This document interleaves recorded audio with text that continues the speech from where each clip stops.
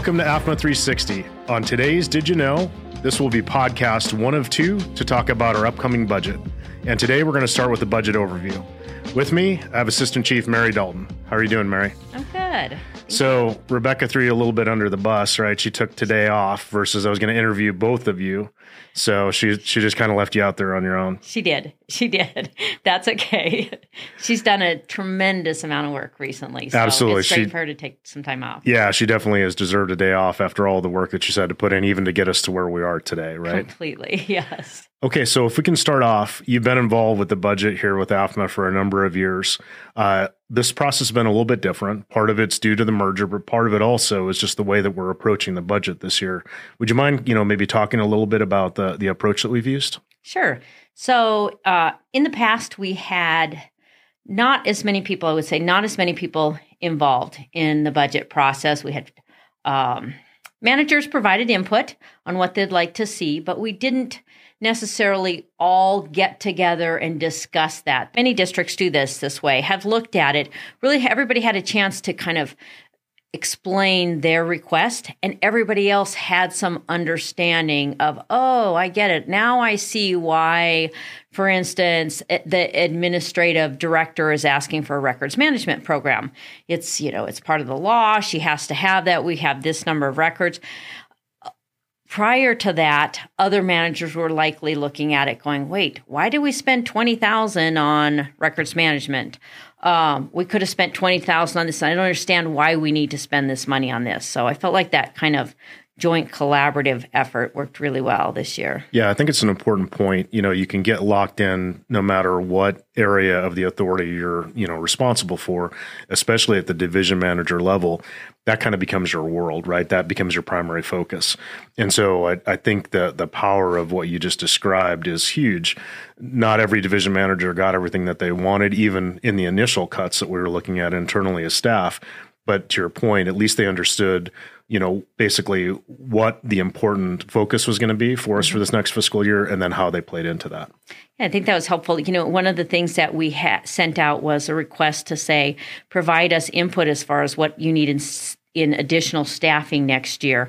And that went out to everybody to put input in. And I think in the end, we had 26 additional positions through that same process of people describing why they need this position, what workload there's going to complete, what's not going to get completed if we don't have those positions, and why it is either a critical, a necessary, or just a nice to have.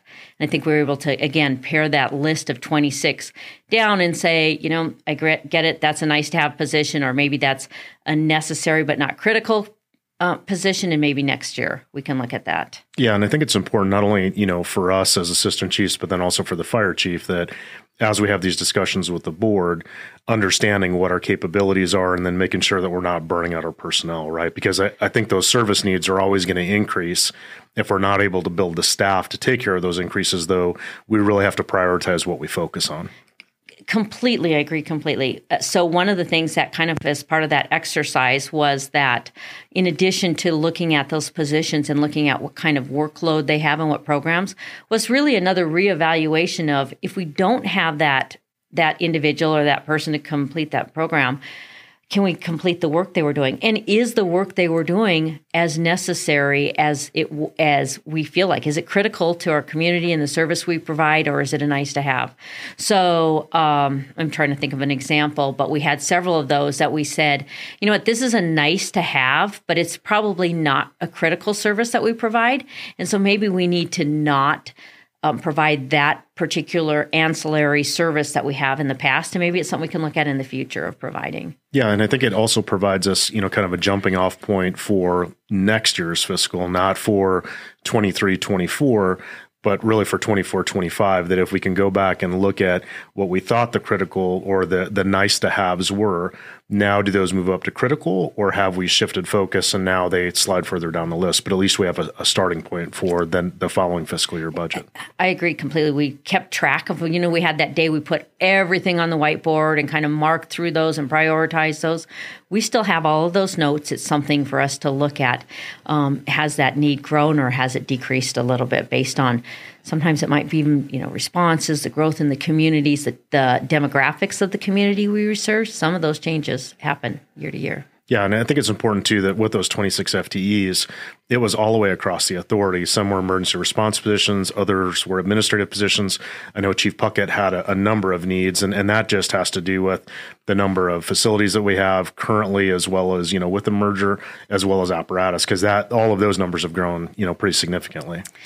Completely. And I think that one of the challenges, especially with fire districts, is fire districts are limited in their funding. And it's a matter of financially and the laws that are set up in the state of Arizona. Fire districts across the state struggle with financing. And obviously our first priority is delivery of emergency and rescue services. So what ends up happening sometimes is that support services ends up getting really overloaded with a lot of things. And Chief Puckett's a perfect example. He's managing so much. And I know he could really use some additional assistance.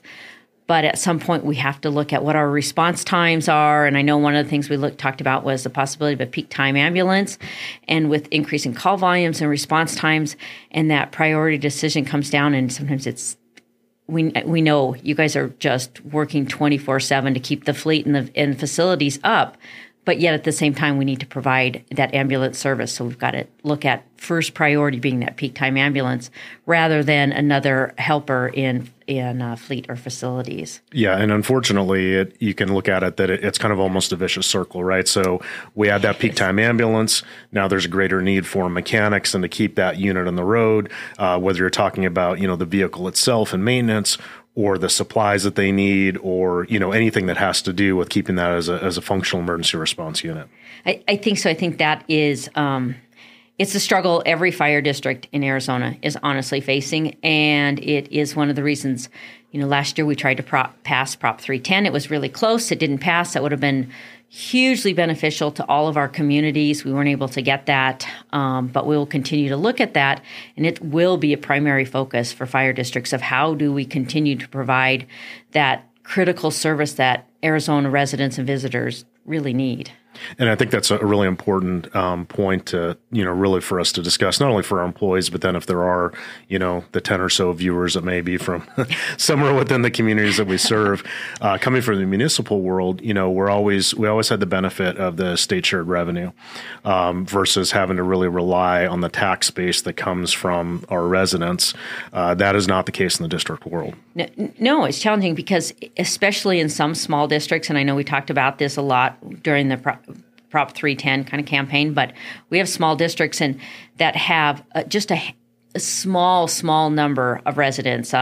Tucson in Grand Canyon is a perfect example. Tucson has probably 100 residents, yet they get millions of visitors there. So now they're struggling with how do they provide the services and the medical supplies and all the things they need to provide good care to the citizens that continue to come through there. But even in our authority, we see that. We see springtime training visitors. We see visitors in the visitors that come in the winter that don't necessarily have a home here. They're just visiting or maybe renting. They're not paying into the service because we don't have that state shared revenues. It's only the property owners in our areas that end up paying for those services. So it's a balance. It's a balance of providing good service and looking at how much can our property owners afford. Sure. And then the other thing, and I never realized this prior to coming to working for the authority, but even within the ability to tax the residents, there's also a cap, right, that was passed as a state law. There's actually so many limitations, and this wasn't how it was when I started in the fire service, but it has evolved to this. So there's a tax rate cap, but in addition to that, there's a cap of 5% on what property values can go up. So values, even though now we're seeing a little slowing down of those values, but prior to what we call the Great Recession, at the Great Recession, in 2008, 2009, when the property values dropped so low, that's when those caps were put in place that now they could only go up by 5% a year. Many districts lost in excess of 50% of their value. So they're gaining 5% a year. It takes 10 years to gain back. In the meantime, as we're seeing with inflation and everything else, just aren't, even prior to this large inflation increase, oftentimes inflation between medical supplies and fire trucks and those things those specialty items that we have to purchase far exceeded that 5%. So it's been really a struggle keeping up with that 5% limitation. And then the tax rate cap, we also have a levy limitation. We can't increase our levy by more than 8% a year. So kind of with those three, it's a really small box that fire districts have been put in. Absolutely. And you look, and I just was reading earlier this morning, AZ Central, I saw this recently. I went and filled up my personal vehicle at Costco last week and 91, I have to put that because I have a nice truck, but it was almost $5 a gallon. And that was in AZ Central today, that now gas has pretty much hit $5 a gallon here in the Valley.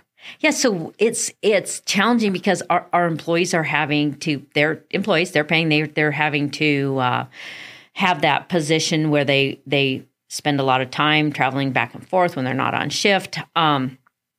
They pay the price just like every other citizen, but so does the authority. We're filling up fire trucks. They don't get the best gas mileage, right? And so that's a huge cost to us. A significant increase we saw in our budget development this year, as well as last year, right? And I expect if things don't change, we'll see that again next year. And that's on down the line too. When we were having the discussion earlier about the FTEs, Chief Puckett had asked for a number of additional FTEs. If we can't service our vehicles in-house, we have to send them out to, other providers, right? H&E, there's a few different vendors out there. Their costs have significantly gone up as well. Yes. Yeah. It's really our costs across the board. I have to say, in everything, we're seeing significant increases. Medical supplies and medical equipment have traditionally been one of the highest inflation drivers of all inflation. And that's long term. I think upper education, college education has probably been second in many years, but so that's a significant impact to us, but it's not just medical supplies and medical equipment we're seeing now. It's everything. It's everything we're doing that we're seeing significant increases with. Yeah, and then one challenge we have also is the simple thing would be, okay, just increase your transport fees, right? That takes 9 months to a year to get that rate increase after we sign it, submit it, get it through ADHS. So we're kind of always in that catch up phase, it seems like. Yeah, completely. And even though those rates increase, the other thing that happens with us is, our ambulance transport rate could be $1,000, but Medicaid and Medicare have set rates. The insurance companies have set rates, they only pay out. So across the board, there's limitations, even though that's a rate that if we had a cash payer that was paying the full rate would pay. We seldom see that, right? Probably at least 60, 70, maybe more percent are at a significantly reduced rate because of the type of insurance that they have. Yeah, absolutely. And you would think Medicare must be the best paying. They actually aren't, right? When we look at that. Yeah. I think it's $300, $350. It's not a lot of money that we get per transport on that. Yeah. Before we go on and talk about the budget, I did forget one important aspect for anyone out there, for our employees, but then definitely also for any of the communities that we serve. I think there's a misunderstanding also of what the tax rate is based off of. I think people see, especially with the way the housing market, even though it's declined a little bit, it still is very high here. There is an important difference from the assessed value and what we actually get taxes off of versus what somebody thinks they can sell their home for, correct? Yeah, a huge difference. So that's part of that limitation on the 5%.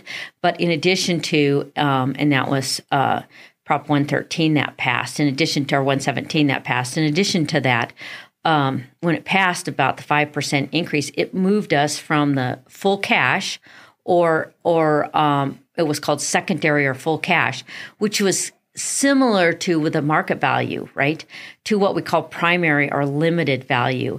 And that limited value only goes up by that 5% a year. Well, for instance, our Sun City West community, I believe the average home limited value that we collect taxes on is between 100 and 150,000 on that. Although most of the homes, they're probably, if not every home there will sell for more than 150,000. That's significantly less than that 100 than we collect taxes on, but we only collect taxes on that limited value. Yeah, and I think that's important because, you could have some people saying, well, look, if my house is worth $300,000, you're going to tax me on that 300,000, and that isn't the case. That is maybe not quite the 50%, it may be worth more than that, but it's definitely not at the 300,000 mark. Far from it. Far from it. Yeah. Okay. So we've just had a chance earlier this week to present some concepts to the AFMA Fire Board.